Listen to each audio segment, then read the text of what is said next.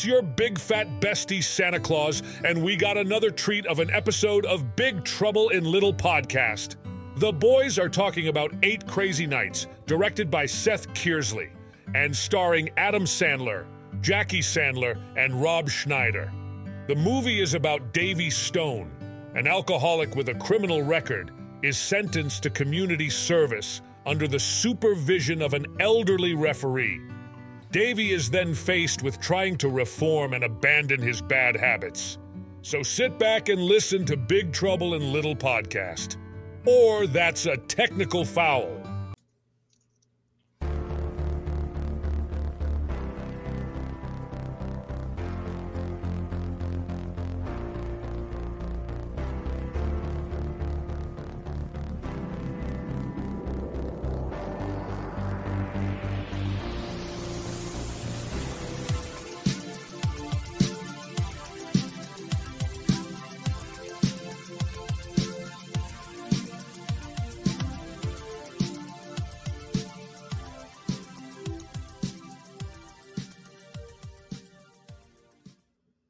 November 14, 2023, 10:41 p.m. Eastern Time, episode 264 of Big Trouble Little Podcast. I'm Joe Dubs. I'm Andy.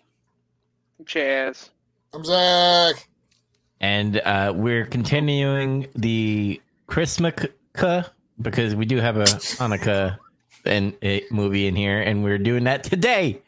8 Crazy Nights. That is Chaz's pick. Adam Sandler. Whoopity-doo. Sorry. I mean, and since we'll be inclusive, Happy Merry Christmas, Hanukkah, Kwanzaa to everyone out there. That sounded like the beginnings of a grand mal seizure. I'm just like Whitey. Shit, I lost my headset, faking a seizure. That was in poor taste. I'm sorry. I'd never seen this movie before, and people were always like, "Yeah, it's like a Hanukkah movie." And having now seen it, no, it's not. It both could movie. Be and isn't. Like, it's as much a Hanukkah movie as anything. It is a holiday movie. Absolutely right. Yeah, it's just a holiday movie. I was going to say it's as much a Hanukkah movie as Die Hard.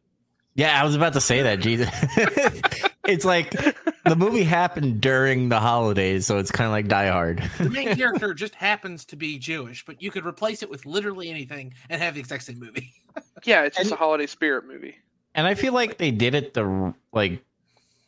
They didn't like discriminate any like holiday. They were just like, hey, Christmas and Hanukkah. Let's just fucking put it in the background. I mean, they kind of make, it's like, it has that really good joke where the mayor is like, Merry Christmas, and everyone's like, Merry Christmas, and then he's like, Happy Hanukkah, and like the one table's like, Happy Hanukkah. Yeah, because they're the minority. It's Yeah. But up the bat, yeah, I'm with Andy. I never saw this movie before. Me either. And I shit, really? I'm the only one. I picked a movie that no one else had watched. Wait, no, I have seen this before. Actually, it's sporadically. I've never seen it all the way through, though. Okay, yeah. So let me, Seth Kearsley. What else did he do? He directed this movie, The Secret Life of Pets, The Looney Tunes Show, and then just a bunch of other shit. Like so. And he did Kingdom Hearts, the TV movie, in 2003. I didn't even know there was a Kingdom Hearts TV movie. That's interesting. Yeah. So just a bunch of stuff cut to. Oh, it's that animated pilot that was getting shuffled around Twitter a few years ago. I bet. Yep, I bet that was not good. Yeah. Well, anyway, it has Adam Sandler as Davey. During the time, like this is like back. They can't do this today. Rob Schneider was the Chinese waiter guy. Wasn't he also the narrator, or am I crazy? I think he was. Yeah, he is. So. Yeah. Kevin Nealon was in it. John Lovitz. I got real excited at the end. It's like, the critics in this movie. Blake Clark. There's a lot of like comedians in this movie. Like the one person, and that's Jackie Sandler. Is that the wife or sister? His wife. It's his wife. It's his wife. Yeah, because I was like, who is that? It's like, yeah, I looked it up, and I guess I don't know if they were married yet while this was made. They were dating. They had met before, but shortly after the film, like a couple years before. So they were either just married or were dating or engaged. But yeah, I figured like most of like the typical people that are in an Adam Sandler film were in it. Yeah. But then Tyra Banks is in this movie. She plays the Victoria's Secret gown. Yeah, when they open up the door and he's like, "Aren't you a boy?" He starts fucking crying. I died. She plays the actual gown, like whenever he's hallucinating in the gowns, like telling him to cry. Okay. She plays that. It's literally that. But yeah, that is funny though. The kid, like, he gets berated enough about wearing a bra. Yeah. No, kid, you got very nice boobs. Yeah. Yeah. Well, the movie started out because I was like, all right, how is this movie going to go? Because, like, an Adam Sandler movie, sometimes it's like typical Adam Sandler where you're just like, all right, it's just going to be Adam Sandler going, woo you, and all that stuff and yelling and shit. And, like, in the beginning, that's why I said, like, the belching. I'm like, I hope there's not a lot of belching in this because it's not funny. It was, like, over-exaggerated belching. I'm like, okay, I get it. Is there going to be a fart soon? Which we kind of got it with all the farting, people shitting themselves and all that stuff, which was overboard, but it's still funny and weird when you start seeing like the deer's anus pooping out, like all the poop. Yeah, the wonders of doing animation. You get to just make deer anus a thing. That's great. Yeah. Yeah. But I thought the musical numbers were good, especially the technical foul song. That's like my favorite one. Probably the best one, yeah. Yeah. Yeah. The end when they're in that little area with the award ceremony and stuff, I was like, I could have done without that music number. Because he was like propping up Whitey, but like the stuff didn't really rhyme at times. And I'm like, okay, it's kind of like Adam Sandler, I guess, with his music. They should have workshopped it. Yeah. And then there's like other ones that were cool and I thought were great. I mean, Adam Sandler's wife did a great number as well. Davey was written really well where I was fucking hating him in the beginning. Like, I was like, he's an asshole to everybody. And I get it. That's what he was written for. And then they did that little kind of swerve where he like started being with the Whitey family. And then they had to do that fucking story about his parents being dead and stuff. And then he like yelled at them and then left again. I'm like, fucking asshole. Yeah. He got Batmaned. But yes. he didn't seek justice. He just left and got shuffled in foster kid. He seeked alcohol. He seeked alcohol. He seeked alcohol and this he like happened. I am the knight. He was the knight. He was in a cave, an RV by himself, seeking the bottom of the bottle that just never came. Poor Davey. So Whitey is a deer talker, by the way. Deer's recurring thing. It's the joke. It's actually the joke of the animated thing. He's a Disney princess. I guess. Yeah, like Disney princesses can like sing spontaneously, and animals help him out and do stuff. He's like Snow White. That's like the joke of the movie. It's just really random but funny. It's also kind of weird that the animation style is like real reminiscent of like the Don Bluth Disney kind of look. Yeah, it made me think about Anastasia like constantly. Yeah, I was thinking about that. I was thinking about the older stuff too, because like the Don Bluth human characters all kind of like look like that. Yeah. So. Oh yeah, that was definitely intentional for the film. I assume they hired some of the same animators because by this point, Don Bluth and a lot of his staff had been shuffled around, and they were like briefly at that Fox Animation that didn't go anywhere.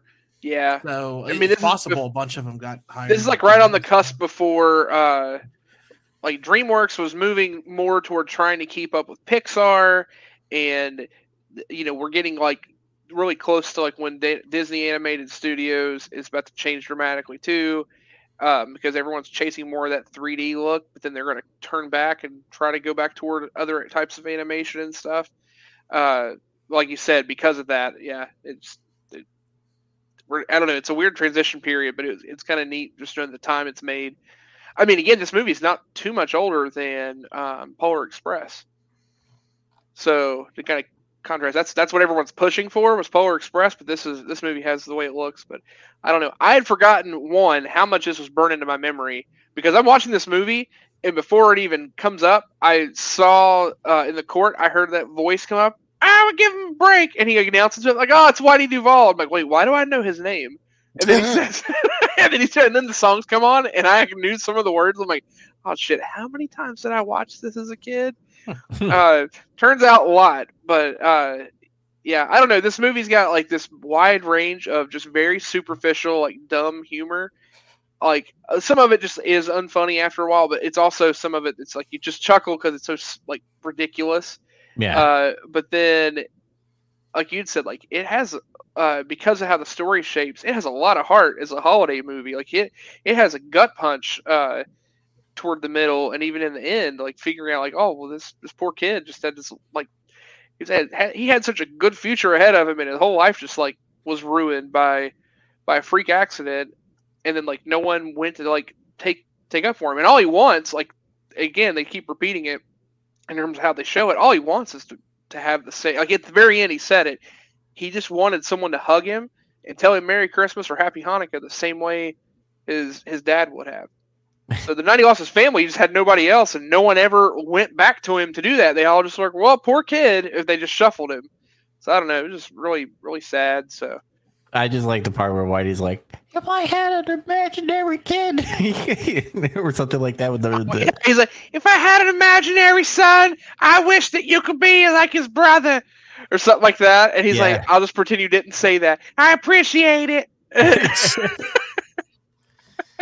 Yeah. I mean, it did. By the way, this movie's like an hour and 10 minutes, which is the perfect, in my opinion, perfect fucking movie time. So. Oh, for this type of movie especially. Because this movie, like right at the end, it does feel like, oh, okay, let's wrap it up. But it just closes as it does. It's perfect. Yeah, it is a good length. Yeah. How long the Polar Express should have been, maybe. Yeah. Yeah, that's true. I think it's the reason why we think that animated films, we were like all baffled when we were trying to pick animated movies, that we were like, wait, all these are TV specials that are 30 minutes long. It's because if they are longer than an hour, it starts to feel a little, you start to feel it a little more maybe. Mm-hmm. I'd say it really depends on the story though, too. Like what they're going for and stuff. Mm-hmm. Because like I said, like I said in the Polar Express episode, it's like, the story, the book is like 36 pages. And and we all know it's not covered in paragraphs each page. So in reality, it's probably more like if you just wrote it all out on like a Word document, it's probably going to be like 14, 15 pages. If that. Yeah. So I don't know. Length, I mean, animation is a medium. It's not a genre. So length could be short. It could be long. Whatever. Yeah, it wrapped up like really quickly at the end. And it's not like a bad thing. Like at times, even though it was like an hour and 10 minutes, like at times I was like, is the movie ending? And it kind of doesn't. And then it finally does when they, go to the mall and they throw their patches, and the three boobed lady had like 3 patches for each of her boob, which I thought was funny. Like it definitely had that Adam Sandler humor in this, because Chaz, like you said, at times they were just like too much, and then other times you were just like, that's funny, like especially with the whole like, hey kid, you got man boobs and all that stuff, and like he goes cry, and then the Victoria's Secret, like it's a good callback and all that stuff. Mm-hmm. Obviously the musical number, it's a technical foul, like everything that they were coming up with in that scene, I was like, that's fucking funny. Well, anything that involved Whitey's sister I thought was hilarious. Like that character's so goddamn goofy. Just walking around and just like her, I don't even know who plays her. Her silly voice is probably Adam Sandler too. It's Adam Sandler. Yeah, it makes sense. Yeah, but just anything that involved her was just outrageous. But it's the type of humor that like you laugh about, like you in the moment you might chuckle or laugh at it, and then like for a second you think about it, and you're like, why did I laugh at that? That wasn't funny, but it is. It's like the different flavors of funny. I almost look at like humor as being like wing sauce flavors. I don't know. Like again, anyone can just be like, "Oh, I want something like incredibly hot," or "I want something that has some deep texture." But sometimes you just want to, like the very superficial. I'll just have a buffalo wing. I want some deep mouthfeel out of this sauce. Yeah, I don't need some sweet and Thai sour. peanut. I don't need Thai peanut, lemon, watermelon, honey, garbage nonsense where you're trying to like make it too complicated. Sometimes like just a good old buffalo, just dipped in a shit ton of ranch with some celery is fine. It's superficial, but. Yeah, I don't know. That's what I get from it. But like the movie has more going on than just that. Like the movie would fall totally flat if it wasn't like there wasn't a good story wrapped up in a bow within it. If it were just all these crude jokes and that was it, then it would be terrible. I was surprised that Adam Sandler wasn't one of the screenwriters. I could have sworn that he was going to be because a lot of it really seems like, to use your metaphor, that flavor of comedy. Yeah, that's actually surprising. Yeah, he actually does have writing credit, but there's other people: Alan Covart, Brad Isaacs, and Brooks Author. Okay. So yeah, I'm just looking at IMDb, and it just puts them first. So he probably like punched it up or something. Yeah, he's on there. Ironically, they're listed in order. Let me see. At least when I clicked on it, yeah, they're listed in order of their last names, like alphabetically. So I don't know if it just happens to be that, and if you click on it, he's the fourth one. But this totally feels like his project. Yeah, it does. I thought the movie was mostly funny, but I have to admit, I think I only laughed out loud one time the whole time, and it's probably the stupidest joke in the whole goddamn movie. But when it's at the end and he's looking through the window, hoping that Whitey's going to get the award, and those cops are coming, and the deer block the view so that they don't see him, and he goes, "What do you see?" He says, "Just some deer doing a pyramid." And for some reason, I thought that was the funniest thing I ever heard. Walks away. He just walks away. That got me too. I was like, "Wait a second, you're That's not the funniest joke in the movie to me." Honestly, that was like the funniest thing in the movie. I thought too was that. Yeah, there are a couple of like bland moments, just like things like that, where it's like dry humor that's peppered in there. Like there's another scene where that happened, something like that happens too, but it didn't hit quite as much as that. Sometimes you just need good dry rub wings, you know. Yeah, I told you. See, there's something to my argument. Like humor's like wing sauce. You gotta find where you like your heat, and everyone has where they land in their range. But it's okay to come back to something that's safe, right? You got to make a chart for this. A tier why list. Did Whitey's kick that guy with the wig? Did he steal the wig, or is he just bringing? Yeah, that was the guy. Stole our wig. Oh, that's okay. That's one thing I wanted to bring up in the song that they're singing. Oh shit! I can't remember if it's in Technical Foul or it's a different song. It's a different song. When they're singing about like the crux of the problem, when they're trying to get him to admit that he had all this stuff happen to him, and Whitey's trying to make him feel better. She just goes on about how this person took her wig and she knows it was them, and they call her to remind her about it. It's so dumb. Like I laughed at that, like thinking the fact that they put her lyrics in there and they're like all running off of each other, but she's just singing like that. It was really funny. But no, he apparently when she was a kid, he took her wig, and it's been gone all these years, and she's still like hung up on it, and they reference it throughout the whole movie, and at the very end. Like when they like are there showing up, she says, "Oh, I've been waiting all these years to meet you. I'm so sorry for taking it." And it seems like it's going to be this. Yeah, he has it on him. So it seems like it's going to be this endearing thing where she forgives him. And no, she like kicks him, and then Whitey goes off on him, and then they like leave. Mm-hmm. Or I guess she does it, and they just go on about it, and that's whatever. She like stuffs the wig on his head, or he puts it on his head. So I don't know. It was funny. Hey, did I like blink for too long and not know why the Chinese guy was shirtless at the end? That's when they were all laughing and shit, and he like ripped his shirt off. Okay. Yeah, when he did the mayor did the joke that was super nice boring. Continuity. Yeah, when they did the joke, he took it off, and then he was still like hitting his head. He left it off. That's all it was. So you did. Good I mean, you did Bleak, I guess, but it was not anything bad. That guy's played by Rob Schneider, which is actually kind of ironic now because I'm pretty sure he hates the Chinese. But even though he plays them in like every movie with Adam Sandler. Yeah.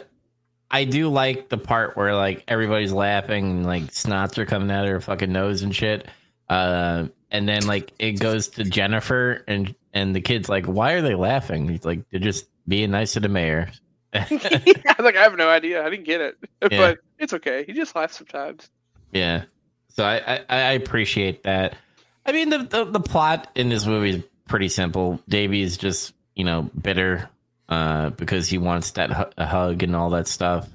So he's a drunk and he's getting into a lot of trouble. And you get reminded, you used to be a good kid. You're not going to put you in jail for 10 years. And that's when Whitey's like, he could do, the referee stuff because he used to be a good, basketball player. Which, by the way, that match between those guys with the jock strap thing, I do like the part where the fat guy comes. You're like, why are you eating that? Why are you eating that?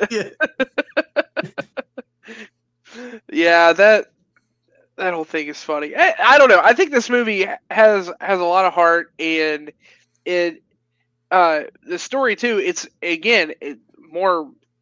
I guess there's a term for it now because everything has to have a term or be defined. It's just the world we live in now. But it reflects more on like toxic masculinity and whenever something happens, not just like letting it build up inside. As John Mulaney would say, the best way to deal with something is to push it deep down, and then one day you'll die. So that being said, that's all this is. Like, he never had anybody come to him to give him the hug, and he just pushed everyone else away anyway.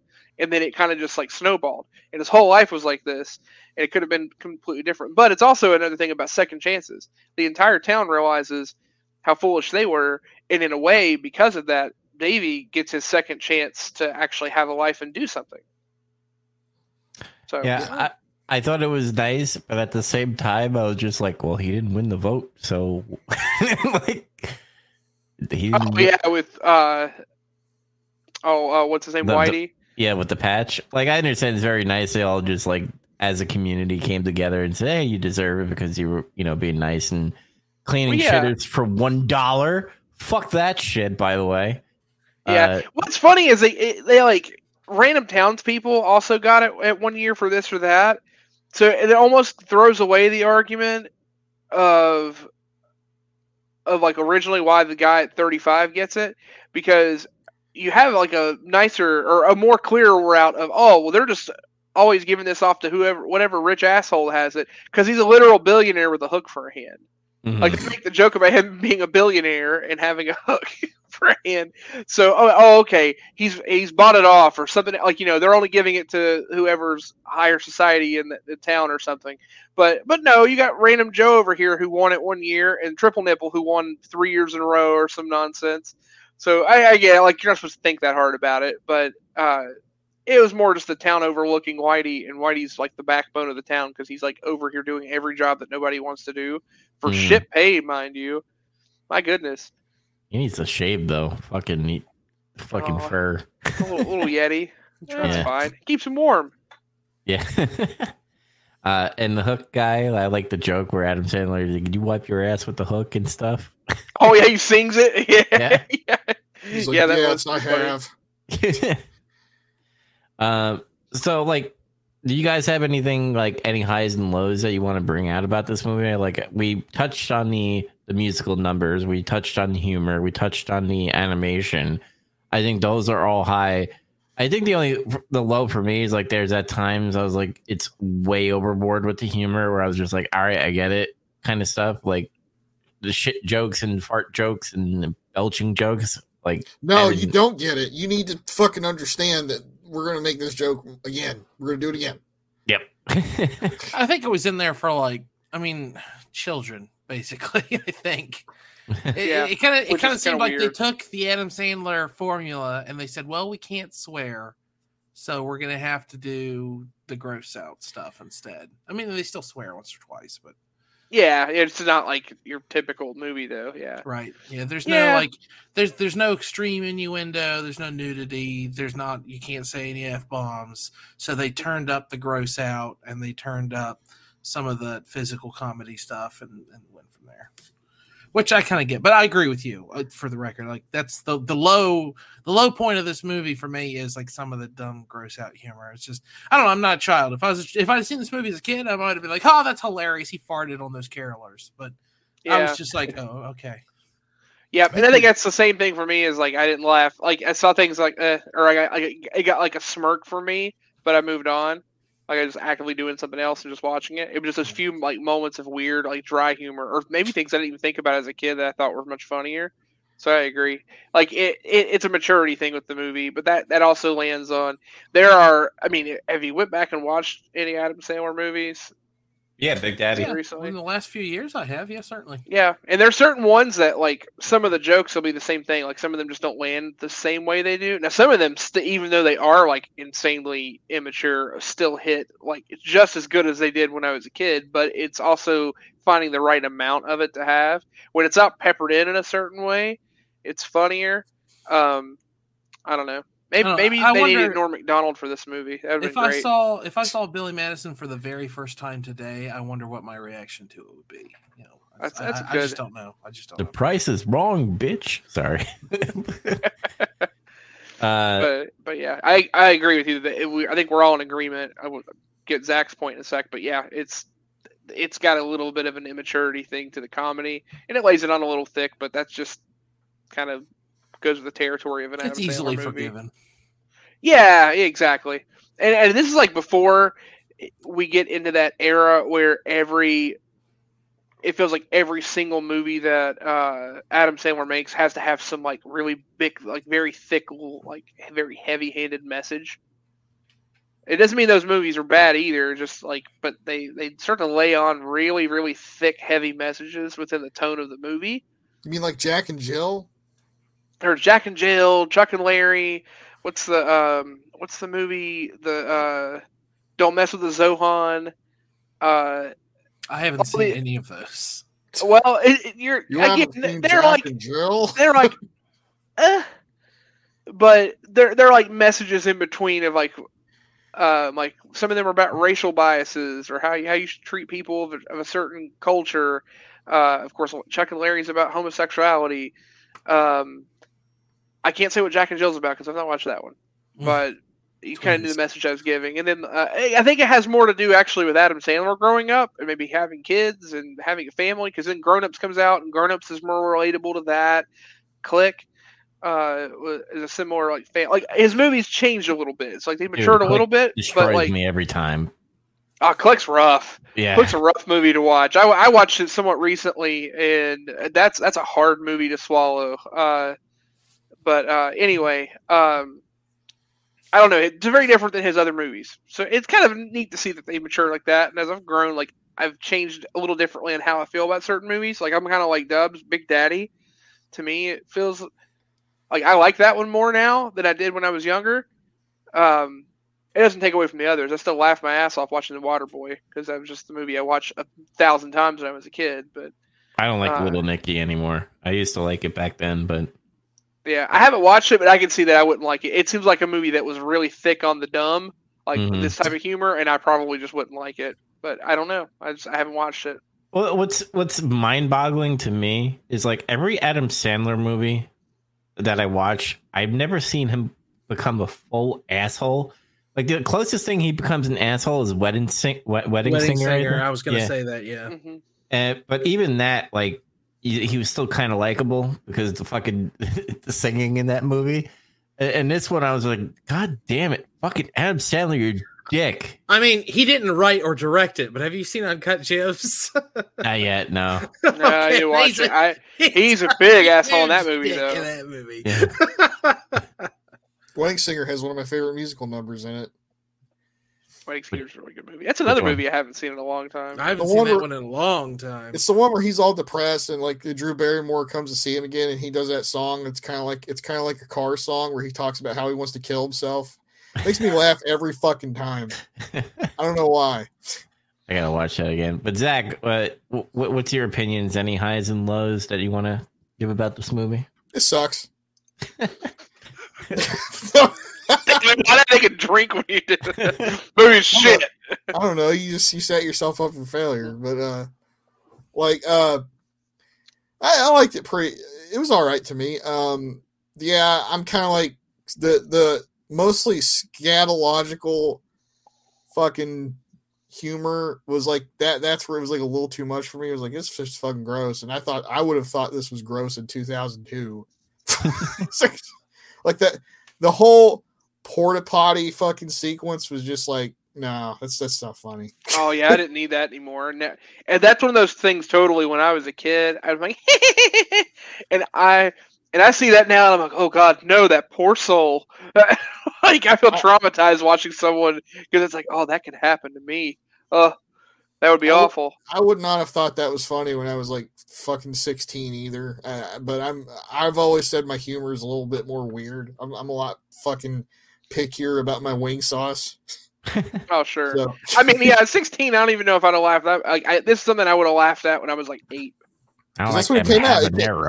When it came out, I was like 15, 16 years old. Somewhere in that range. So like, that's fair. Yeah.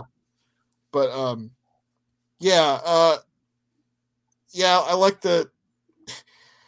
liked all the stuff with like the Whitey family. Like that shit was kind of funny. Yeah, his sister's pretty funny. I thought that would be annoying, but I like ended up liking them because I was like, all right, this guy is like talking like that. I don't know if I could stand it throughout the whole movie, but then I was like, it's fine. I like it. It's really good. Yeah, if you hear it long enough, you just get used to it. Yeah. I'm going to talk like this for the rest of the episode. I hope y'all like it. What's really weird is like his sister is like that extreme stereotype of like old Jewish people that like they're all like hypochondriacs and like fucking all that stuff. And it's okay for him to write that shit because, he's Jewish. He can get away with it, whatever. But like, that's just all that reminded me of it. That stuff's kind of funny to me too, though. But I don't know what else to really say about it. To me, we kind of covered everything. Well, at the beginning of the movie, they at least declared that they aren't Jewish. I know, that's what's so weird about it. I thought that was strange too. I noticed the same thing. I was like, she is like literally a walking Jewish stereotype in terms of media, like what they would put out there. Yeah. Like it'd be kind of hard to make a movie like that now and not have a bunch of criticism on Twitter, like, well, oh, I can't believe you do this. You must support Gaza or some nonsense like that. Like that's a shit someone would say about it, right? Like, yeah. But it's funny because they declared early in the movie they're not Jewish. You can't make Boondocks anymore either, so Oh, we won't go into that. Oh man, sorry. He asked you. I think Debs asked you a question. Favorite song? Well, what's your favorite musical number? Technical foul. Yeah. It's a technical foul. Yeah, pretty much. It's catchy. I do like the one about making Davey cry. The one in the mall. I do like that one. Oh yeah, I didn't want to move on without talking about how fucking bizarre all of that product placement is. Oh yeah, it's so weird. They did all of it without permission too, by the way. Really? Yeah. For some reason I was like, this is how they financed this movie. I'm sure. No. It's actually, I think, like a legit joke. They just picked, like, it was like they were trying to make fun of the products, but through product placement of, like, because Whitey is like, the mall is the greatest place ever. So he's like, you can get this. You can get so. Yeah, it's so weird because he has that weird, like, not a song where he talks about how great all the stores in the mall are, and he says. And Adam Sandler Stone says, did you have that prepared, or did you just rhyme all those times by accident? Oh, yeah, because he does it like a Christmas poem, basically. Yeah, and it's very strange. And also, I didn't realize until later, like, all of those, not all of them, but several of those anthropomorphized characters are voiced by you already said Tyra Banks, but freaking Tom Kenny is one of them, SpongeBob's one of them, and Carl Weathers is one. It's just weird. It's bizarre. Carl Weathers, the thing is strange. It's all in the hips, baby. It made me go down this weird rabbit hole because they were like the sharper image, and I was like, "What the fuck is that?" Because there's never been a sharper image in this area, as far as I know. You never heard of Sharper Image? No, Magazines. I had to look it up. And I was Catalogs. like, oh, okay. I probably would have loved that store if it was. What's funny is I kept kitschy electronics at first stuff. when he was doing that, I thought he was naming, because I'm looking at it 20 years from now. I thought he was naming failed businesses at first as a joke, but it's because I'm watching it with that scope in mind. But Sharper Image, I don't think is out of business. And no, Sharper Image is not doing well, but it's still around. Pink Express is doing fine. Yeah. It's not like he's like, you should go to Circuit City, Blockbuster. He didn't do that. KB Toys. KB Radio Toys. Shack. Yeah. You should go visit Jeffrey the Giraffe. Yeah. Jennifer worked at Dunkin' Donuts, right? That's why she brought the donuts. Yeah.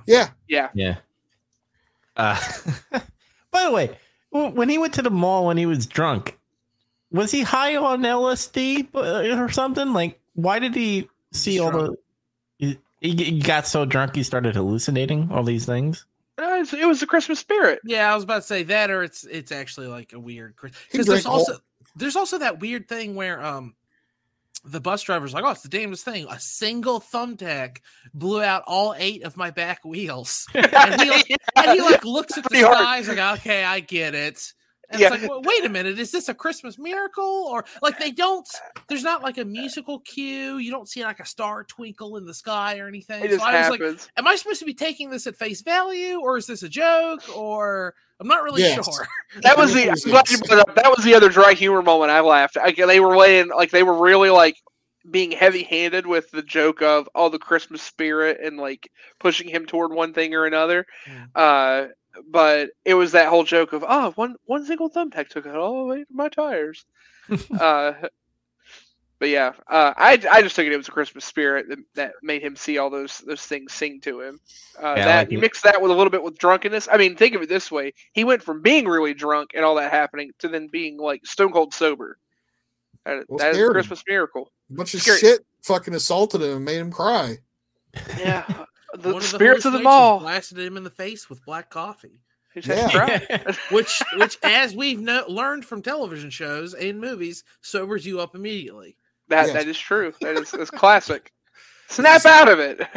The scalding hot fucking black substance got him out of his stupor. I don't know. Yeah, I like the narrator though. He's like, he got really stupid and really drunk and went to a place that's not even open and looking for a girl that's not even there. He goes into the mall, he breaks it, and he somehow turns off the alarm by throwing something at the bell. Which he threw that whole bottle of absinthe there at it. Yeah, that's what happened. Yeah, he ate the worm.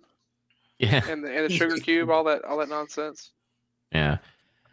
All right, my final thoughts. Unless you guys have anything else to say, my final thoughts on the movie is like, I went into it, thinking I was going to kind of hate it, but I was surprised that I kind of liked it. Animation's good, musical numbers good, Whitey and the sister's good. It's all overall good. Just the only thing I didn't like at times was the, snot, the poop, and the belching, like. That's like Kevin Smith humor, almost.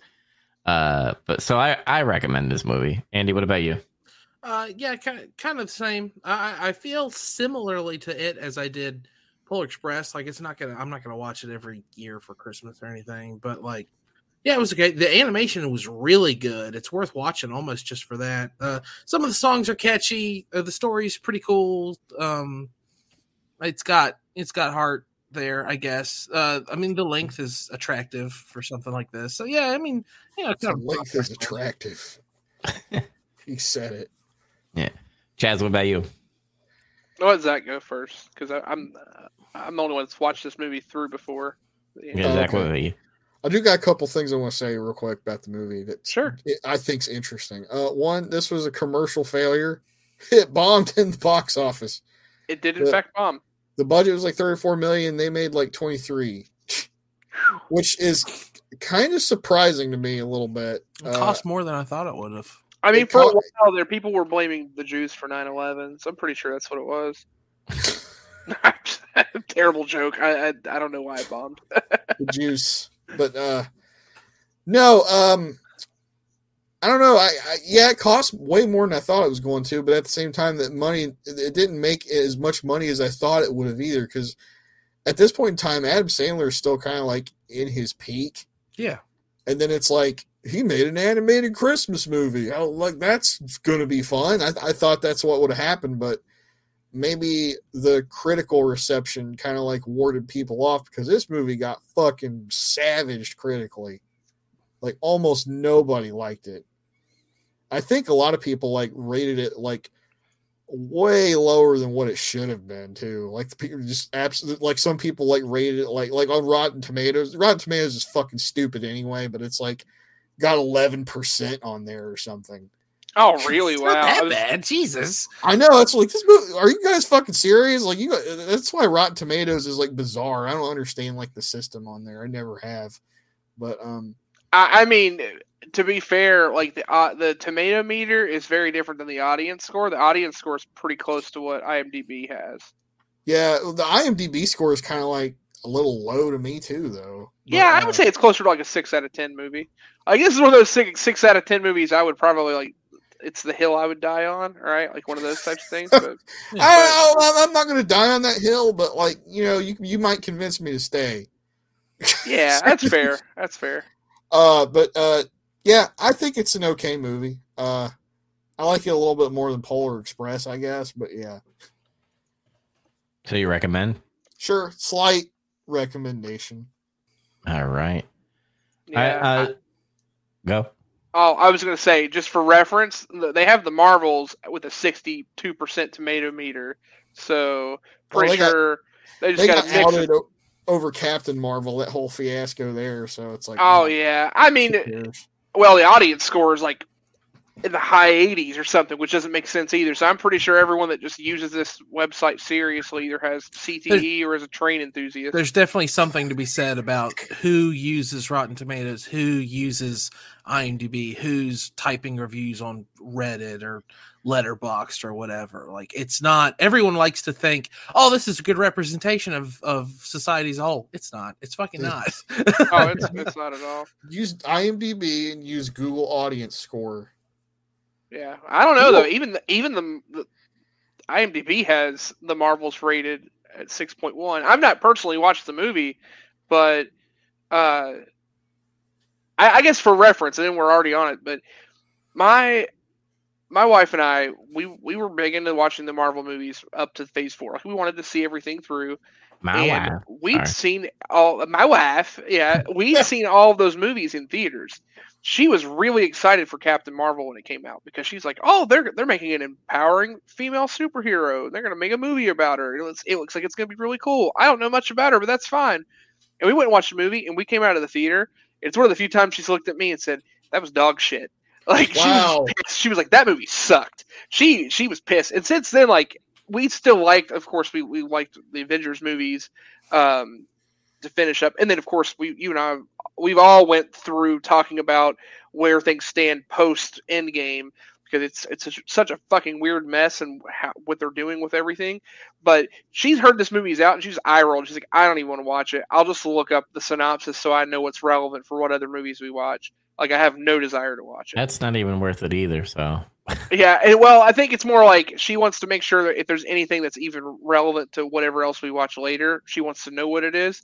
They got to reboot everything. The fact that there's someone like that looked that much forward to it, that felt that way about it, because they felt like specifically Captain Marvel herself was so unlikable in the first movie, and then like just not represented well in the other movies. That's what led to it. So anyway, I got a little weird tangent there about the Marvels, but point being, IMDb even has it rated kind of high. It's rated higher than 8 Crazy Nights, and I would bet dollars to donuts it's not a better movie than 8 Crazy Nights. So take it for what it is. But nevertheless, nerds. Yeah, it's all right, you fucking losers. Listen to our show so we can berate you.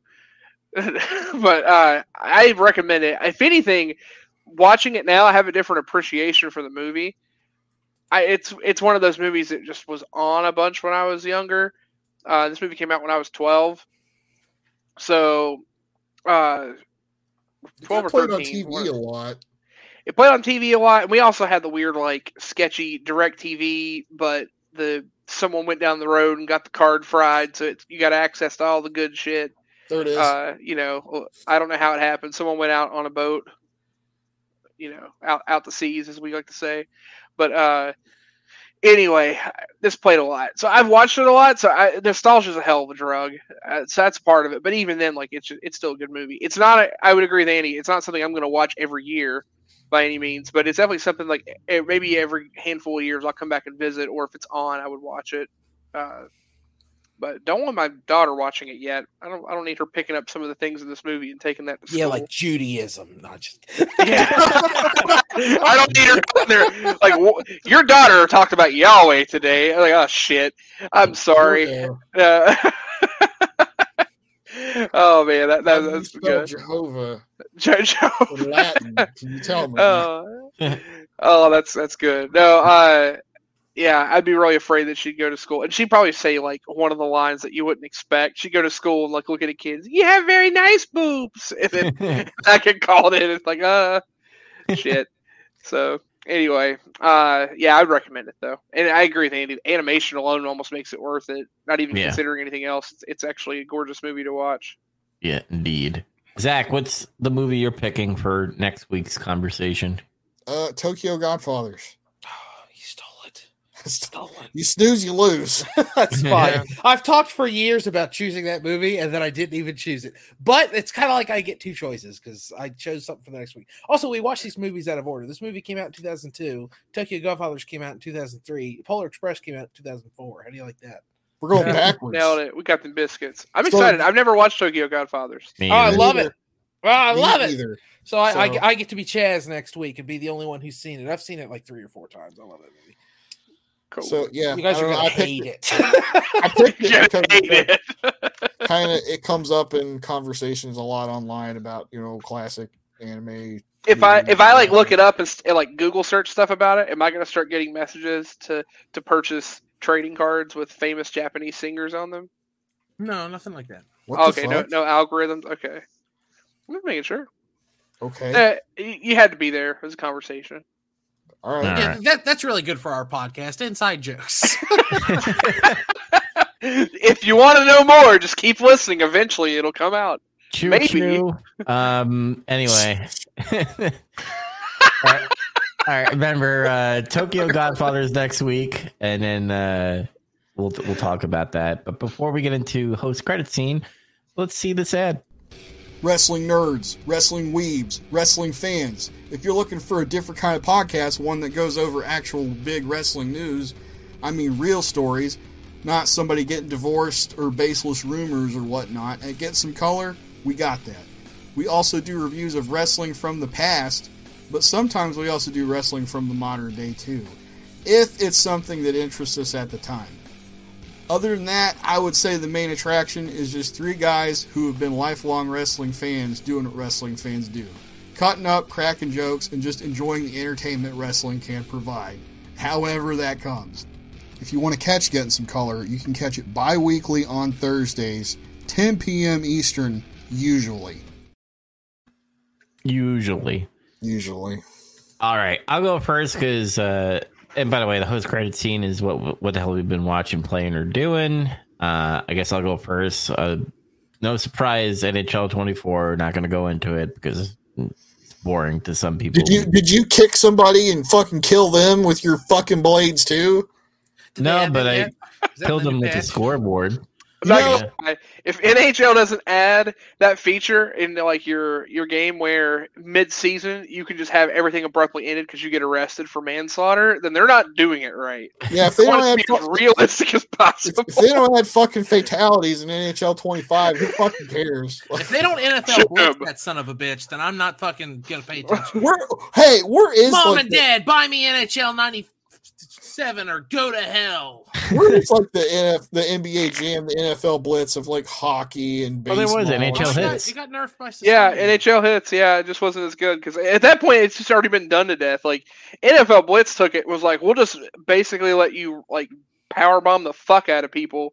Yeah. Have you guys ever looked at what they wanted NFL Blitz to be before NFL said, whoa, no. No, what? They wanted it was going to be like way more like wrestling stuff. It was sweet. You're gonna be like DDT and like suplexing guys, and like you were gonna be able to like break bones, and then people would have to play with broken bones. And so, oh man, it was outrageous. Flopping and shit. So outrageous. It's funny that you say that because there's a bunch of developers that are really interesting. So they actually ended up doing that when they remade the franchise. When they like did a reboot of the NFL Blitz series. It's like what 2015 or 20. I'd have to look it up. It's been a while, but they brought the franchise back, and I don't think the games were too successful.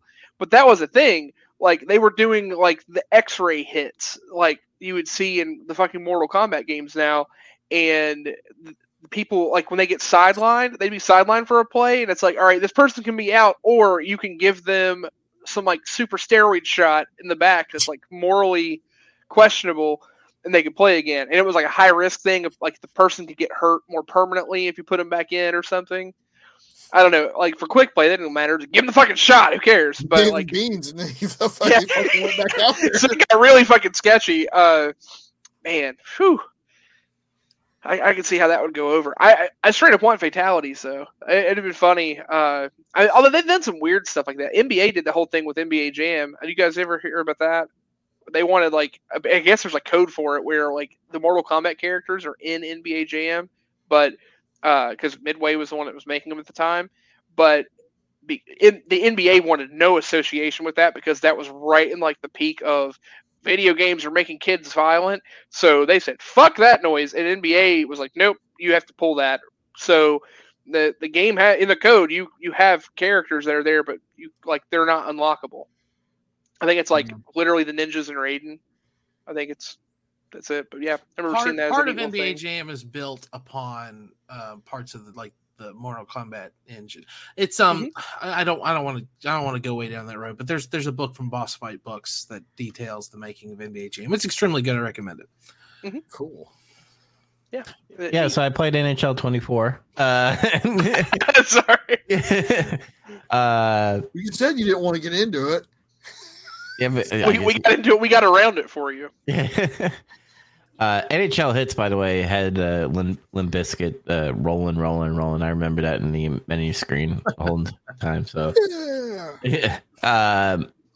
Netflix, there's a documentary called Twin Flames. It caught my eye because I was like, why does that guy look like Jesus? And I clicked on it and played it. It's about like a couple who have this organization where help people find their twin flame, and twin flame is supposed to be like their forever lover, their last lover in life, and all that stuff. And they're into like spiritual shit, and it turned out to be like a fucking cult, and they're like stealing people's monies and stuff, and shunning people's families away because they're in some type of weak or a weak situation where they're not falling in love with people, and they're turning to these couples, and it's fucking weird, bro. Like I went down the rabbit hole, and I'm like, dude, they're just making money off of these people, these people's pain and stuff. And I'm only like a couple of episodes in, and it's like making me frustrated listening to them, because there's a part where this girl is just turned 18, actually turned 19, and she's at the meeting. She's the only person that doesn't have a twin flame, and they all do like this ritual where they all go and like do like this spiritual fucking shit, and they're like, all right, who talked to you recently? And she's like, well, this guy on Facebook messaged me. And she's like, do you know him? They're like, no, he's a stranger. He's your twin flame. And it's like a complete stranger.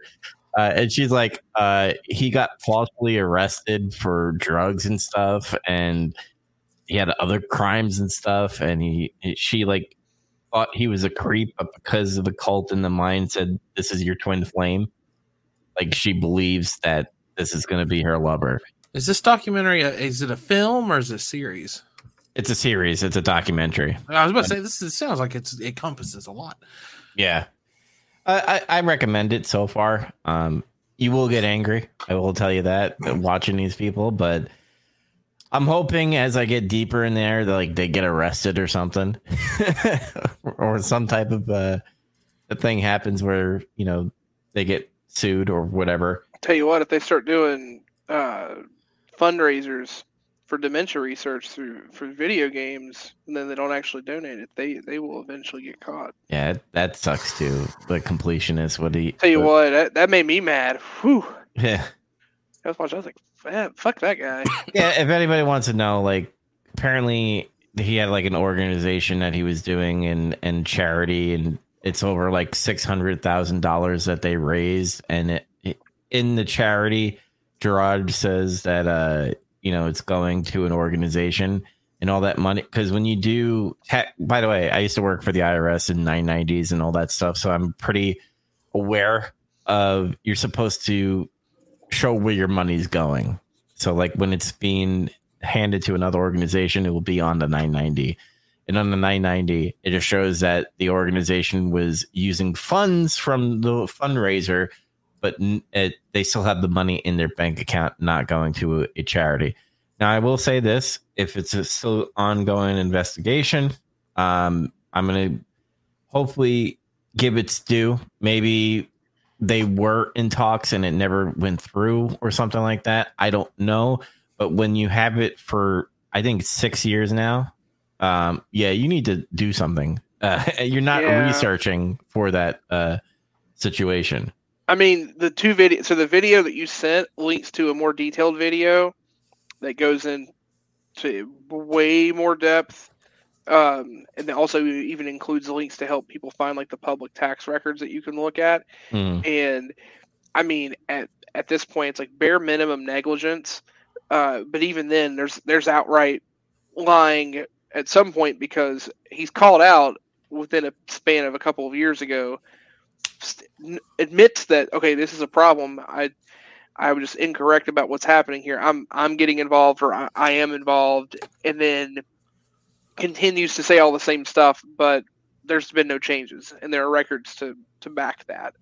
Yeah. So that becomes a little suspect. But like it's worth just seeing how it plays out to see what happens. But it doesn't look good. It doesn't look good, because that's, I would say, in terms of like, other than just the entire like platform of Extra Life and what Games Done Quick, like those are the two that come to mind to me that are probably the biggest. This is one of the bigger fundraisers that's done pretty regularly.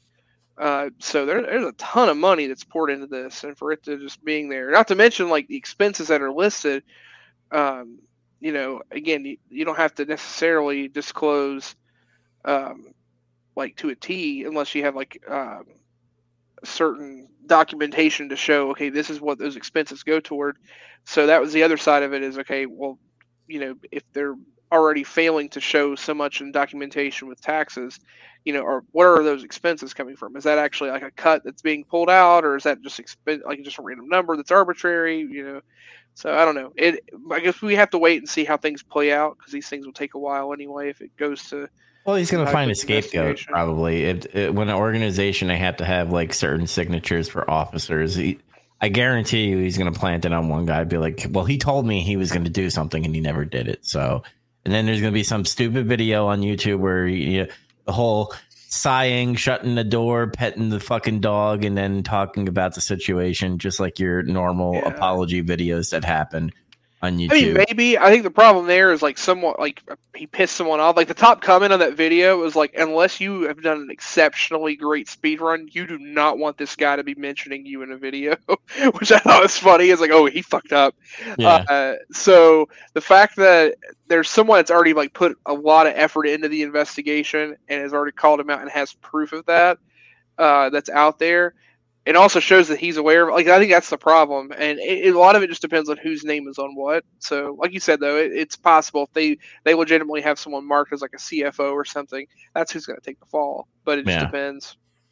And which is funny, that YouTuber, I also went down a rabbit hole of him and Billy Mitchell. Billy Mitchell could go fucking suck a dick, by the way. I told you guys all about Carl Jobs like 6 months ago.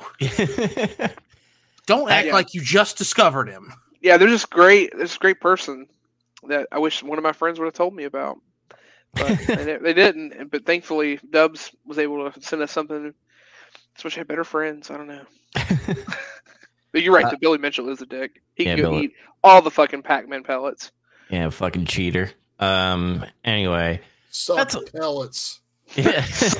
Pellet. That's all I did. NHL. Watched that documentary, and then that fucking completionist thing where I kind of like shook my head because if I remember correctly, I think Zach, you were just like, he's a cool dude when we talked about G4 because remember he was on there. He's like, yeah, he's a cool dude. Well, he's not anymore.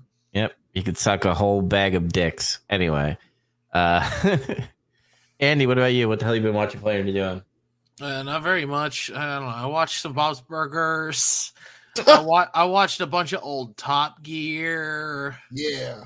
I don't know. I watched some YouTube shit. Actually, I also watched a Carl Jumps video. I mean, I watched the one you guys are talking about, but he also made a video about how the collector's video game market is crashing. But something I've been holding in my back pocket that I really wanted to talk to you guys about. I went to, I don't remember what it stands for, TORG. It's just a big retro video game convention in Columbus, Ohio. I've never seen that many games for sale all in one place in my entire life. God damn, there was a lot of shit there. It was really cool. And CGC, the one of the grading services, had a booth there, a double wide booth. They bought 2 spaces, man. And it just had a bunch of little chairs set up so that you could come and talk to them about grading games. And they had a bunch of people in CGC polos there. I walked by that booth several times and it was always deserted. Always. Thank Oh, that's God. hilarious. I just no one was even talking to them out of curiosity. Yeah. They were all standing around just like wasting time looking at their phones. Like no one wanted to talk to CGC to try to get their games encased in plastic and graded. I was like, I'm so proud of this community. So I'm curious, did they? So something in Pokemon that happened. Sorry, cards are coming up already. CGC this past year announced they changed their grading scale and changed how their cards look, and it pissed a bunch of people off. Like, first off, they changed like ratings, so a bunch of people got moved to 10s that used to not be 10s, and they came up with a new layer of, oh, well, this is the super mega perfect 10 or some bullshit. Yeah. So the problem there is you had a bunch of people that had cards that were valued at one thing, and they said, oh, well, you could turn it in for a fee. They had a very finite like window where you could turn it in for free and ship it, and they would just go ahead and change it. But then people had like their cards damaged and stuff on the way. So there's a bunch of horror stories of people that turn in their like CGC 10s or whatever, or 9.5s, and they got damaged. So then they couldn't get made into the 10 they were supposed to or some shit. But point being, they changed the grading scale and they changed how their design looked. So a bunch of people got really mad about that because it fucks with their collections now. So a lot of people were like, no, we're not even going to use them. They weren't even the best one to begin with. They were number 3. So why bother? So I wondered if that changed with video games too, like, or anything they grade. Because if it did, or like with comics and other stuff, I could see why everyone's like moved on from that craze. Hopefully people have for the better. But from what I recall, there's 2 big video game graders, CGC, and they do everything, comics and cards and video games. I mean, CGC, well, you could shit in a box and they'll grade it for you. Yeah, that's the joke. Yeah. And WADA is the one that got wrapped up in all that. Again, back to Carl Jobst. He's the one who did the great, very long video kind of showing where WADA came from and how they're tied up in these scumbags that do auction houses and stuff. And I can't remember all the names and stuff, but it looked like it looked kind of like the inverse. It looked like everyone was like, oh, fuck, WADA might be like a scam, but CGC, they're an institution. They've been grading everything for so long. Maybe we should go over there.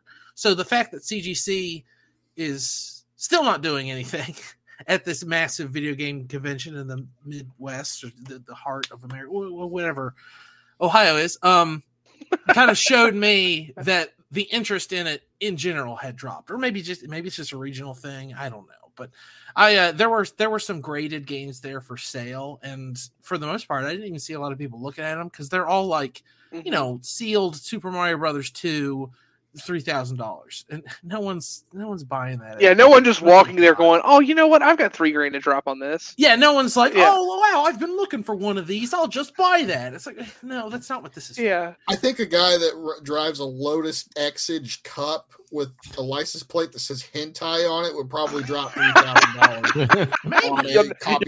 I feel like he'd be spending his money on something better, honestly. Yeah. No, that's the guy that would. That guy is definitely spending $3,000 on cocaine and hookers just for a given. Yeah, that's what I mean. Like something worthwhile. Yeah, he already has that. He's like, hey, you want to go back to my place and see this CGC 10? Yeah, you want to go back to my place and snort coke off my CGC 10 Super Mario Bros.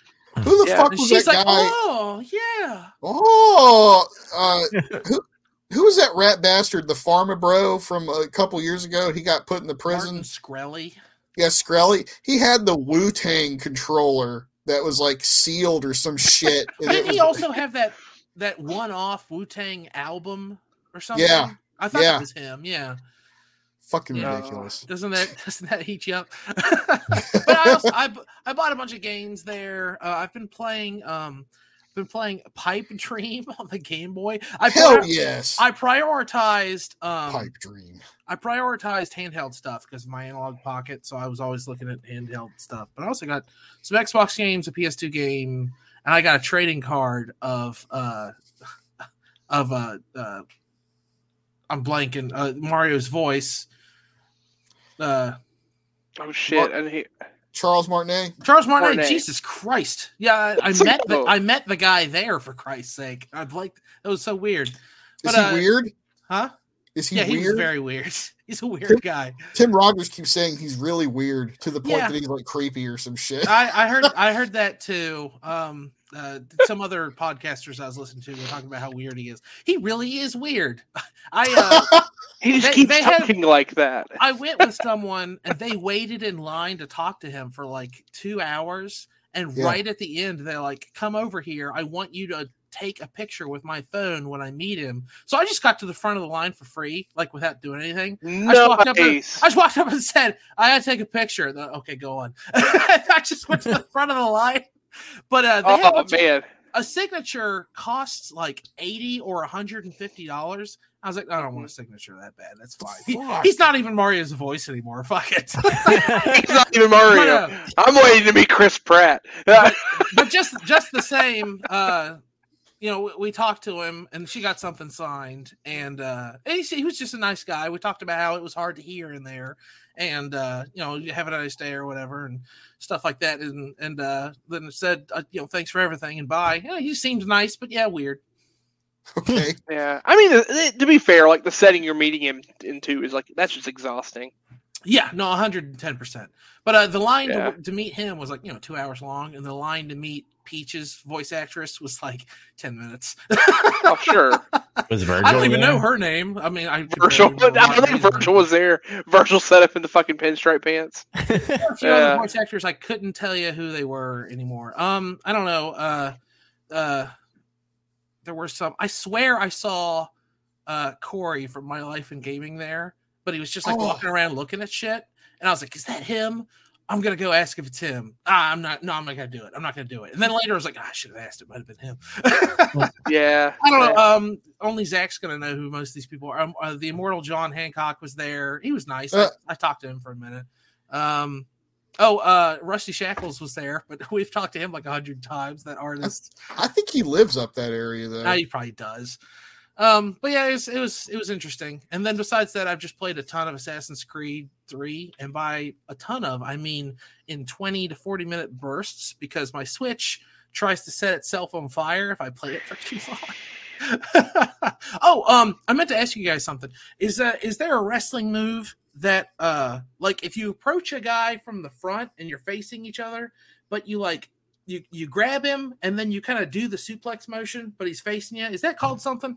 Belly to belly suplex? Okay, yeah, you can do that in Assassin's Creed 3 and it's hilarious. Oh, yes. Every time he does it, I'm like, get a suplex, get him, kick his ass. It's very so funny. He'll grab them around the waist, like, and hug them, but then throw them over himself? Sort of. Yeah, that's a belly to belly. When you're unarmed and someone tries to, like, stab him, he grabs their arm and pulls them against him, and then throws them behind him. It's very funny. It's rules.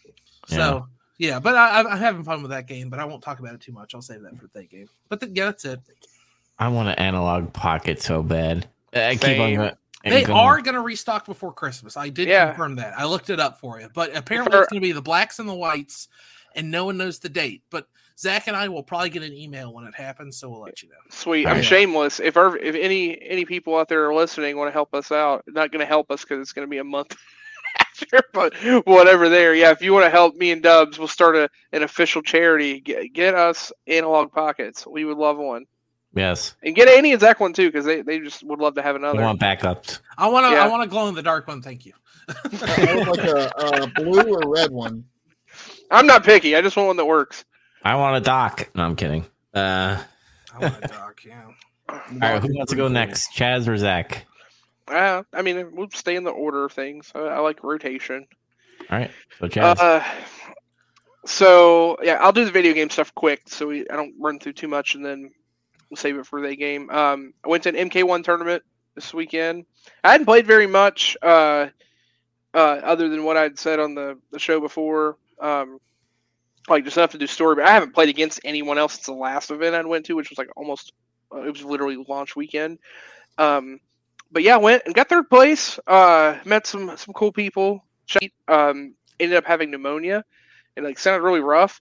And I was like, I could diagnose you if I had a way to listen. And it turned out one of the other competitors, actually the guy that beat me and got second, is a nurse and had a stethoscope in his car. And I was like, well, I'll be damned. So the MK tournament ended with us playing things out and then me diagnosing and treating pneumonia of one of the other competitors. You did Doc Talk live. I did Doc Talk live. Yeah, I made the joke because I got charged for that. I performed a fatality on the guy, and then I gave him medicine. I was like, yes, the good Chuck giveth and the good Chuck taketh away. And I've been waiting so long to use that really terrible Chuck Norris joke, but I finally got to. So I've lived life. I'm ready to die.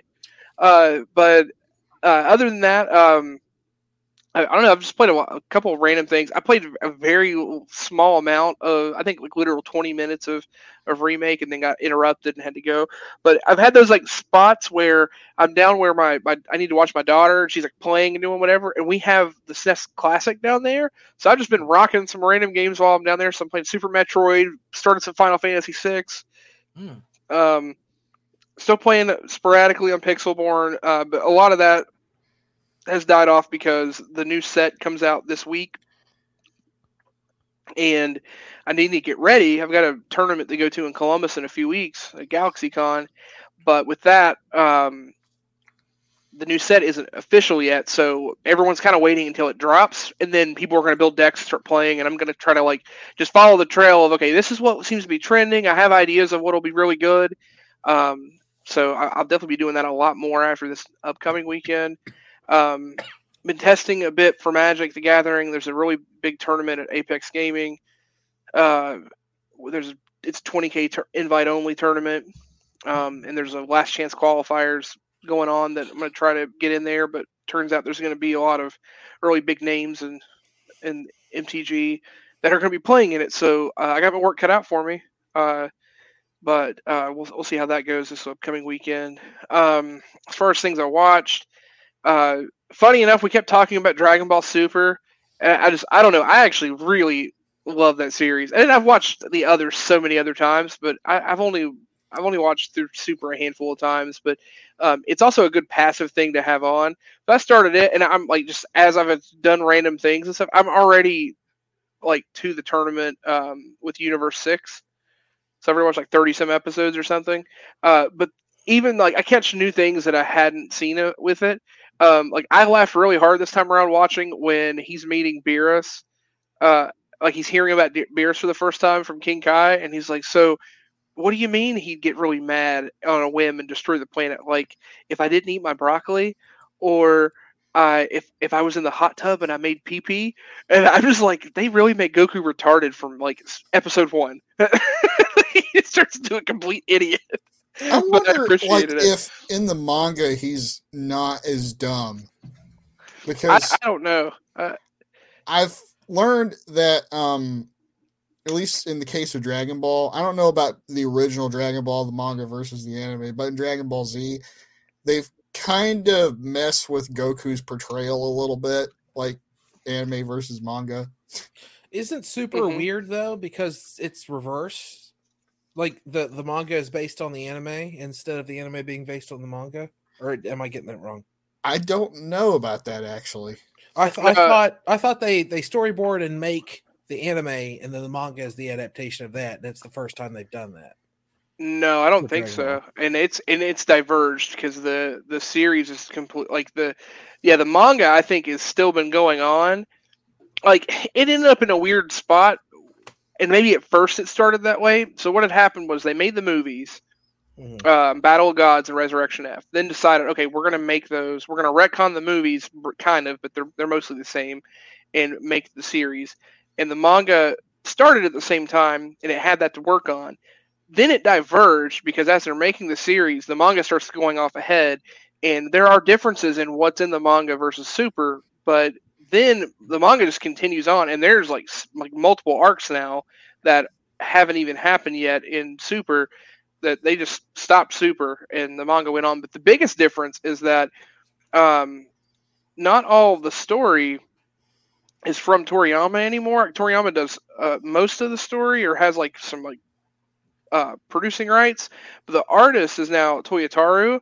Maybe that's what I was thinking of, because I knew there was something that diverged in the manga. In this it still says like storyboard stuff is still just Toriyama, but it's not. Like Toriyama's involved, but Toyotaru not just has the art but also helps with the writing, because the writing compared to a lot of the others is much darker. So that's something else that's like a big contrast. So I would wonder if it's like that, Zach. I would bet that Goku is very different, and they didn't want it to get so heavy, so they made him lighthearted. But it's silly too, because he comes off as a complete buffoon. But then when he's fighting, he ends up like he'll still do some dumb things, but then he does some things that are ingenious. He turns back into Goku from Z. Yeah, like he's really crafty, and it's like, well, that's weird. It is a strange like thing that's like I feel like the continuity of it's kind of odd, but they never really fully explain it. But yeah, I have a feeling he's not like that in the manga. But watching that new series where they're all babies, he's gonna be like serious as fuck. Oh, he'll be serious Goku again. I have to wait and see. I don't know how I feel about that yet, but I'm willing to give it an old try. But yeah, like today I watched the episode where they are like, you know how like periodically they'll do the episodes where they're recapping what's events have happened so people kind of catch up. They did one of those kind of like episodes. They did it in a clever way, but they had this whole thing where Goku leads off to say, "Oh, I'll let Vegeta explain it." So then the parts that Vegeta is going to explain, the narrator just explains it, which I thought was cool because I think they're trying to say that Vegeta's the narrator of the story. But then in the middle of doing that, Goku interrupts him, and then eventually they just break the fourth wall, and the narrator's actively pissed at Goku.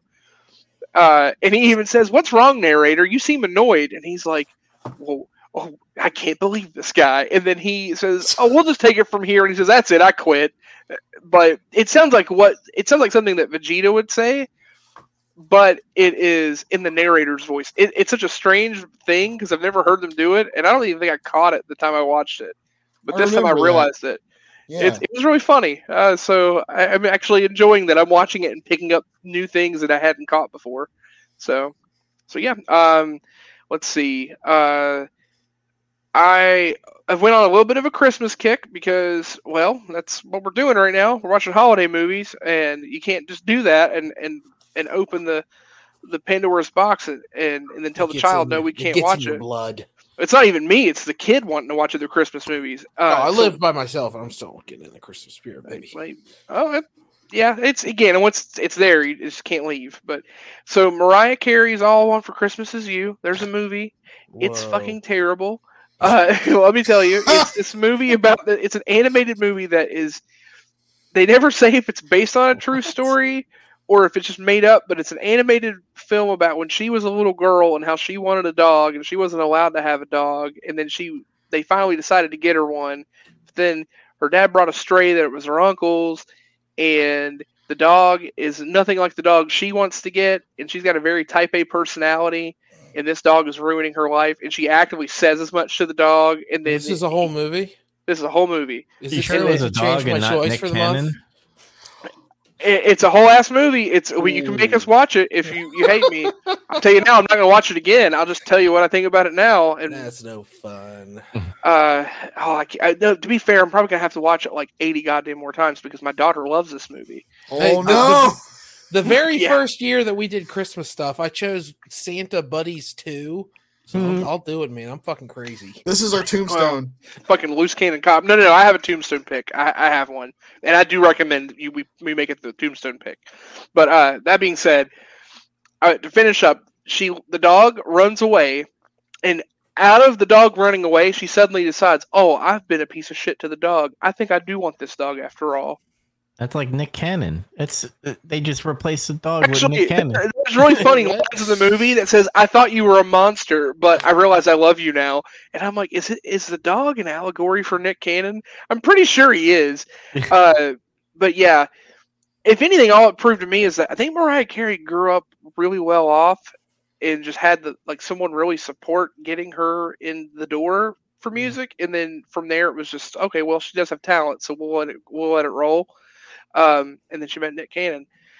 So anyway, yeah, that movie's god awful dog shit. I can't recommend it ever, but I'm gonna have to watch it at least 100 more times, or at least hear it play, because she loves it. So yeah, if you've got a 4 or 5 year old at home, yeah, let her rip. So then we watched Mickey's Once Upon a Christmas. Now this, unironically, this movie is legit. It's an anthology of classic Christmas tales, but told with a Disney twist, and it is fantastic. Is that the one that's Disney Gift to the Magi at some point? Yeah, it is. I've seen that one. Yeah, it's really good. I've watched this before. It's one of the ones that we watch every year. I've watched it every year with Evie since she was really little. I think it's the third year that we've watched it all together as a family. It's just been in the rotation at least once. We'll probably watch it a dozen more times. But yeah, it goes over 3 stories. I'm not going to give away the stories. If we had a tombstone pick, this would be the tombstone pick that's thematic. It is like an hour and 10 minutes. It's 3 different stories within that. But they're all good. It's got classic Disney characters and classic Disney animation because it's made in the 90s. Nice. So it's really good. I can't say more about it. It's great. I don't remember what the other 2 tales were, but I guess that would be a spoiler. Yeah, Gift of the Magi. Yeah, Gift of the Magi is the big one that sticks out, and it's the last one. Okay, but I won't ruin the I other always 2. remember. Yeah, that's the one that people tend to remember if they watched it. But yeah. Anyway, and then I had never finished it. I don't know why. But just in the time it was there, I decided to finish watching the rest of the not the latest season, I don't think, but the 6th season of Rick and Morty. I can't remember if season 7's been out or if they're still making it, or I don't know what happened there. But I watched season 6 finally. I finished it up. It's weird. I don't know. There's some stuff I like about it. I have a weird feeling that like the guy that made this show, he must like really just be on like some obsession with like that step sibling porn or something, because there's just a lot of potential incest episodes. I don't know why. I think it was funny like once or twice, and then they're like, this is always funny, and then they just do it a lot. Well, like there's an entire half season where it's just like, this guy's trying to have sex with his mom. Oh, this person's trying to have sex with a clone of themselves, and it's like you don't need every episode to be like that. Why is it like this? This is so weird. I stopped watching that show. It's just I can't imagine a show that dropped off harder than like the first few seasons were like some of the best television I've seen. And then it was just like, this is kind of like Family Guy tier at this point. Yeah, it gets in a weird place. There is one episode that I thought was really funny because they play in the meta of that.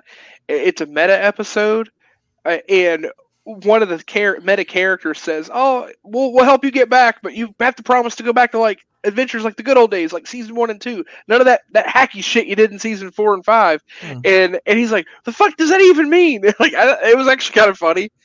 So like sometimes they still hit, like episodes are fine, but most of it's just like, ooh, I don't know how I feel about this. I actually I got access to I think it's when I got HBO Max again. And I was like, you know what? I'm gonna finally watch all the Rick and Morty's I missed out on. And I was like scrolling around, and I meant to watch the Rick and Morty's I missed out on. And I just rewatched every episode of Smiling Friends again. I love that show. It's so great. Oh, that's pretty good. I don't know how I feel about like some of it's okay, but yeah, there's some weird stuff, and I didn't mind. Like there were some bits that were funny in season 4 and 5, but yeah, that show fell off hard after season 3. Again, I think it was that peak of popularity, right? Like Pickle Rick. I still remember the memes on Reddit of the Queen, and it's like, and then he turned into a pickle. It's the goddamn funniest thing I've ever seen. They dropped. There was jumping the shark. Now there's dropping the pickle. Dropping the pickle. What turned me off of never ever watching that show ever is the Szechuan sauce. I was like, this is retarded that people are getting out of control for a sauce. That's one of the good episodes, I thought. Oh yeah, that episode's actually really funny, but the episode itself's funny. Fillion in that episode. Yeah, you're just talking about. Yeah, you're talking about like but don't let the fans ruin it. That'd be like there's all kinds of stuff with shitty fans. I have principles. Yeah, there's like wrestling. You have style with people that like the same things you do that are shitty. It'd be like if everyone played Oblivion, but then like a bunch of people started fighting over the fucking horse armor nonsense, and you were like, you know what? I'll never fucking play a game they ever make. Like it's again, you gotta know. Like, take for granted anything that you like or love in life. A group of people also like that same thing, and they're shitty. And that is literally all of life. I'm sorry, but if you're waiting in line and going in the street for fucking sauce, sorry, you ruined the show for me. Fuck you. I mean, I got held up in a fucking mall area because there was people camping for fucking sauce. That was your mistake right there. They were camping for fucking sauce. Yeah, they were sauce camping. Fucking saucy people. No, I don't camp for sauce because I'm not a fucking choo-choo enthusiast. You don't camp for wing flavors? No. To be fair, I don't know if someone with autism would camp for that sauce. I think they would probably just buy it online. That's too much social interaction. Yeah, exactly. Yeah. I think you're just looking for they're scared. Retarded. No, we don't want people to think that we think that people with autism are retarded because a lot of them are smart. I'm retarded. Oh shit! There's a whole South Park. There's a whole South Park bit that illustrates this perfectly. Oh man, that's great. By the way, that's the second inside joke. Glad you guys can be in on it, fans. Listen. That's a fairly common meme. Okay, that's true. People like guts. All right, well, that's all I got though. Before we get into like some existential debate about Szechuan sauce. Yeah. What you got, Zach? Not a whole lot. I finished Dragon Ball Super. So yeah, I watched the whole Tournament of Power. It's over. What'd you think? It was cool. I liked it. I kind of predicted the ending of it, like way back before it was really starting. Like when as soon as I heard there's a tournament where all these universes like fight and then they get deleted or some shit. And I was like, well, they probably all get wished back at the end. I mean, that is one of the nicest things that Toriyama did for himself was like, there's always an Ex Machina. Yeah. You just always have that in your back pocket. Oh, we can just win. It's like the button whenever the universe has to be saved. The Ex Machina was a MacGuffin. That's the cool thing about Dragon Balls is they've kind of fulfilled all of these different literary, obligations. I don't know. I always thought it was an interesting thing. Yeah. I mean, I'm not complaining about it. Yeah, I mean in a good way. Like it's nice that he has it because you can do outrageous stuff with it and it plays off. Yeah. Well, I will give it this though. After it was all over and all the dust settled, and they like I forget the Grand Minister's name. That he said like, oh well, the Omni King's plan the whole time was yeah, whoever would win would probably wish everybody back. But if it was a reprehensible like turd that won and didn't wish everybody back, he would just delete everything. Yeah. I'm like, oh, so there was still stakes anyway. Okay. Yeah, so there really were stakes. It was like he was testing everyone to see like if their humanity would hold up. He was testing all of existence. Yeah. Which I know, Andy, Dubs, you guys haven't watched Super, correct? I watched the first, I don't know, like 20 or so episodes, and I was like, yeah, I like this, and then something else came along. I don't know. I'll fall in love with the show and just never finish it. Like, I loved Sopranos, and I haven't watched it in like 2 months. Right. Well, I didn't want to like man. I don't know. Well, I don't want to get too spoiler heavy. That's why I was making sure. Like, yeah, me either. I'm trying to we'll keep a spoiler. I'll watch it eventually. Yeah, he and I can talk about it some other time. We'll come to your house when we're watching F1 and we'll talk about it in front of you there. Turns off the racing. That's not going to happen. F1's over. The Vegas is this weekend at midnight, and then and you're never watching F1 ever again. But you're just never going to watch it. You're not going to watch it next year. I mean, you guys are going to see each other before the next time that you're going to be able to come watch. We'll be too busy talking about wrestling to get on your nerves. Yeah, would you rather spoil Dragon Ball Super? Yeah, I got to add it to my schedule of things to do to piss Andy off when we're hanging out in person. But Dragon Ball Super. Yeah. No, I enjoyed it though. And then I watched the Broly movie. It came after. Okay. I watched it before when it was new, but I like forgot most of it. And after watching it again, I figured out why I forgot most of it, because most of it was a fight. Yeah, well, most of it is a long ass fight, but also a lot of it doesn't make like there's a little bit of it that wouldn't make sense unless you watched it, because it's like why the fuck's he back? Like right, like that. Yeah, or not Broly. I'm trying to be spoiler light still, but like that. There's superheroes after that, right? Yep. Superheroes is the newest one. Superheroes is so good. That's what I most want to watch, but I have to watch everything else to get to it. So I don't think you have to. Superheroes, ironically, you don't really need to know what's happened in the series. I might just watch it because I know there's some Piccolo action in it, and weirdly, Charles Martinet's in it too.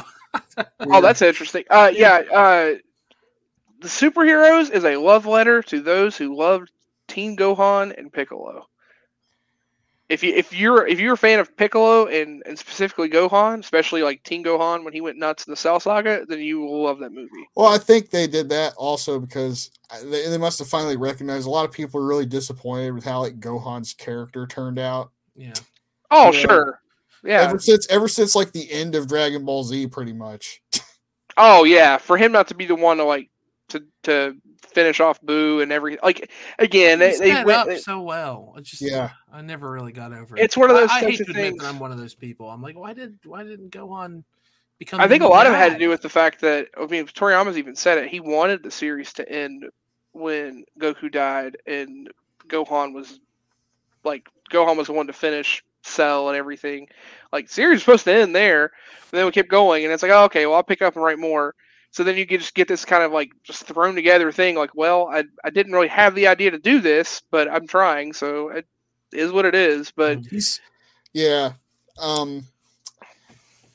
Broly movie's okay. It's like the biggest thing it does is it actually canonizes Broly and gives him more of a character, at least.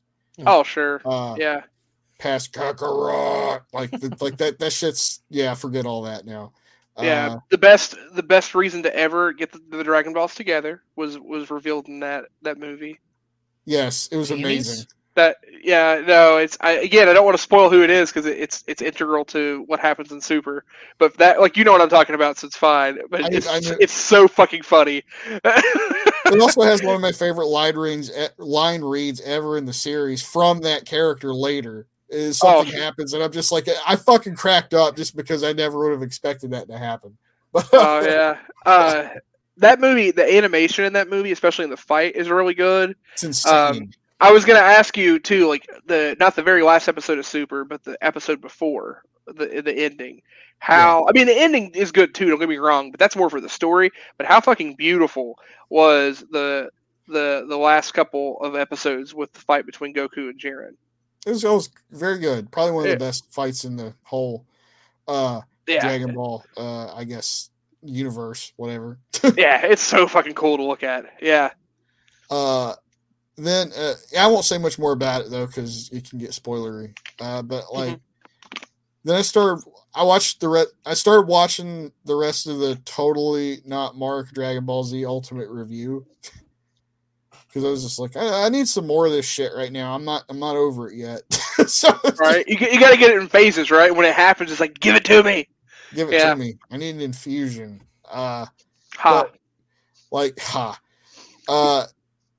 He talks more about like the manga in it, which is kind of made me maybe a little bit more interested in maybe trying to get a hold of the manga at some point. And what else have I done? I played Spider-Man, Spider-Boy Spin and beat it. Yeah. Miles Morales. I beat it. I spun it. It was pretty good. I will say I don't think it's nearly as I wasn't anywhere near as ebullient as all the other reviewers were that played it when it came out. They really, really, really fucking liked that game, and I was just like, it's pretty good. Yeah, I mean they liked that game because ray tracing. Woo. Like that was the biggest thing about that game. Ray tracing's bullshit. It's a fucking phase. It's not even like that impressive. All it does is it's a goddamn resource hog, and it's not even that fucking impressive. Yeah, but you're also the type of person that can appreciate, the proper use of a CRT. Many people can't. I'm being totally objective. Ray tracing is not that impressive. It's a resource hog, and you can emulate that effect with other graphical tricks and not use nearly as many resources. I just don't think it's that big of a deal. It's all about like when you play a game, like now most games will, especially if they're like 4K settings and stuff, they will give you the choice of visual or performance. What do you choose? Performance. I choose performance typically. Every time, yeah. I did choose visuals in Resident Evil 4 because it didn't really run that bad, I thought, in visual mode. Sure.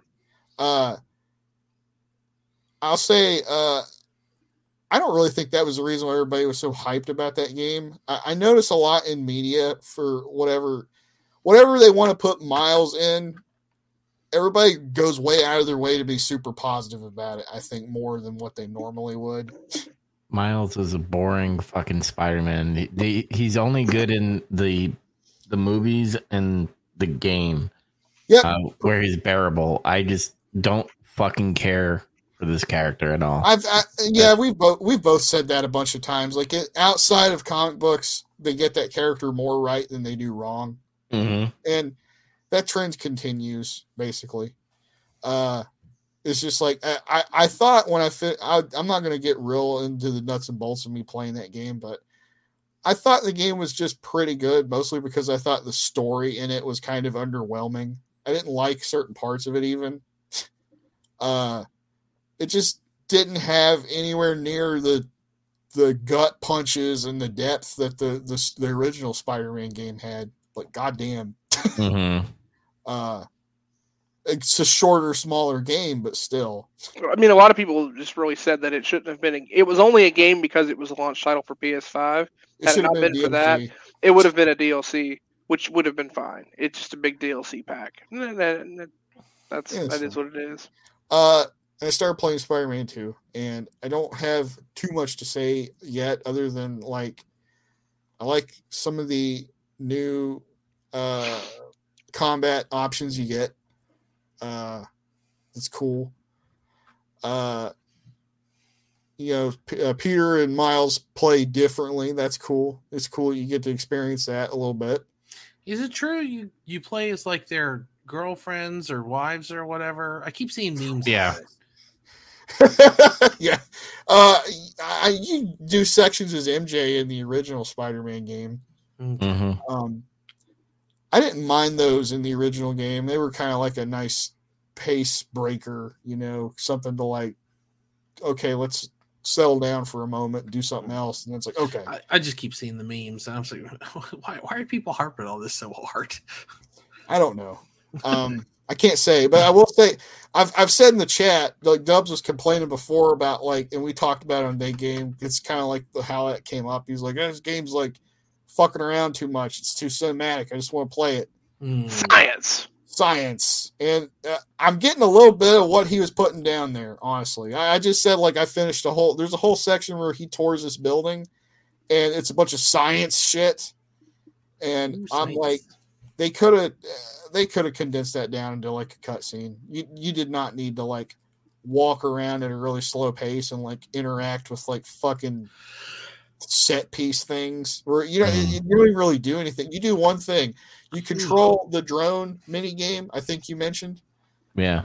And like that's like, oh, okay. And then that's over. And the rest of the time it's just you going up to shit, pressing triangle, and then like he talks to somebody. I mean, right? Is it possible that anything in that section that you're on so far, since it's so early, any of that could then like hint at something that happens later? I mean, that was the biggest thing with Doc Ock's lab. Like, he repeatedly went back to that lab and would find things, and some of it was like to get upgrades, other stuff, and walk around and just find little bits. But there were important elements of the story hidden within that, so it was actually good to get little nuggets of backstory and also to foreshadow what was to come. And I know that was really important. So that type of stuff would be good. I just wonder. Are you, again, not saying it's wrong to look at it the way you guys are, because it sounds like, again, if it's just the tedious stuff that's there for no reason, it's kind of pointless. But maybe there's something there that later you see it, and oh, that's actually neat. They hid this here and it's there. But for that specific segment I'm talking about, I'm going to say for the most part that's a no. Okay. But there's a part where Peter's at Aunt May's house. And you're going through stuff and everything, and that's like more character building kind of stuff. Because you're learning more. Not that like nobody knows about Peter Parker or Aunt May. It's just in this universe here. And then you get to play like a little flashback sequence there. Well, I mean, it's also like directly after. I'm assuming the game starts. It's a little bit right after, a little bit after. Yeah. But I mean, given how the first one ends. Not taking other like DLC and stuff into account, I mean, it's a big deal. I mean, again, it's probably still relevant for someone to play the first game to really get a better grasp on the story, but you don't have to. So I guess this kind of helps a little, maybe. I don't know. I think you'd really have to play the first game before you play the second. It'd be like telling someone to play Ragnarok before playing the first God of War. The Norse God of War before playing. Again, you definitely need to play the other. Like they go hand in hand. So yeah, you can probably skip the Miles game. Okay, that's good to know because that was my next question. Because it's on my list. I need to finish the original Spider-Man, even though I know what happens. Just he does whatever a spider can. What else would he do? Shit, spiders cry apparently. I'm gonna cry. I'm gonna have emotional diarrhea. You got emotional diarrhea, fucking. But no, play the first one. Do the recap when you go to play the second one, so you learn everything that happens in the spin game. Okay. Well, I've played enough of the spin game to kind of know like the villain setup's already there and everything. It's just not. I haven't finished it, so. There's another thing. The villains and the shit in the spin was a lot weaker. I thought. Oh yeah, compared to the movies. The movies in the first game too. It's just whatever. That's a subject for another day because I'm done. That's it. I'm done. Done. Did it.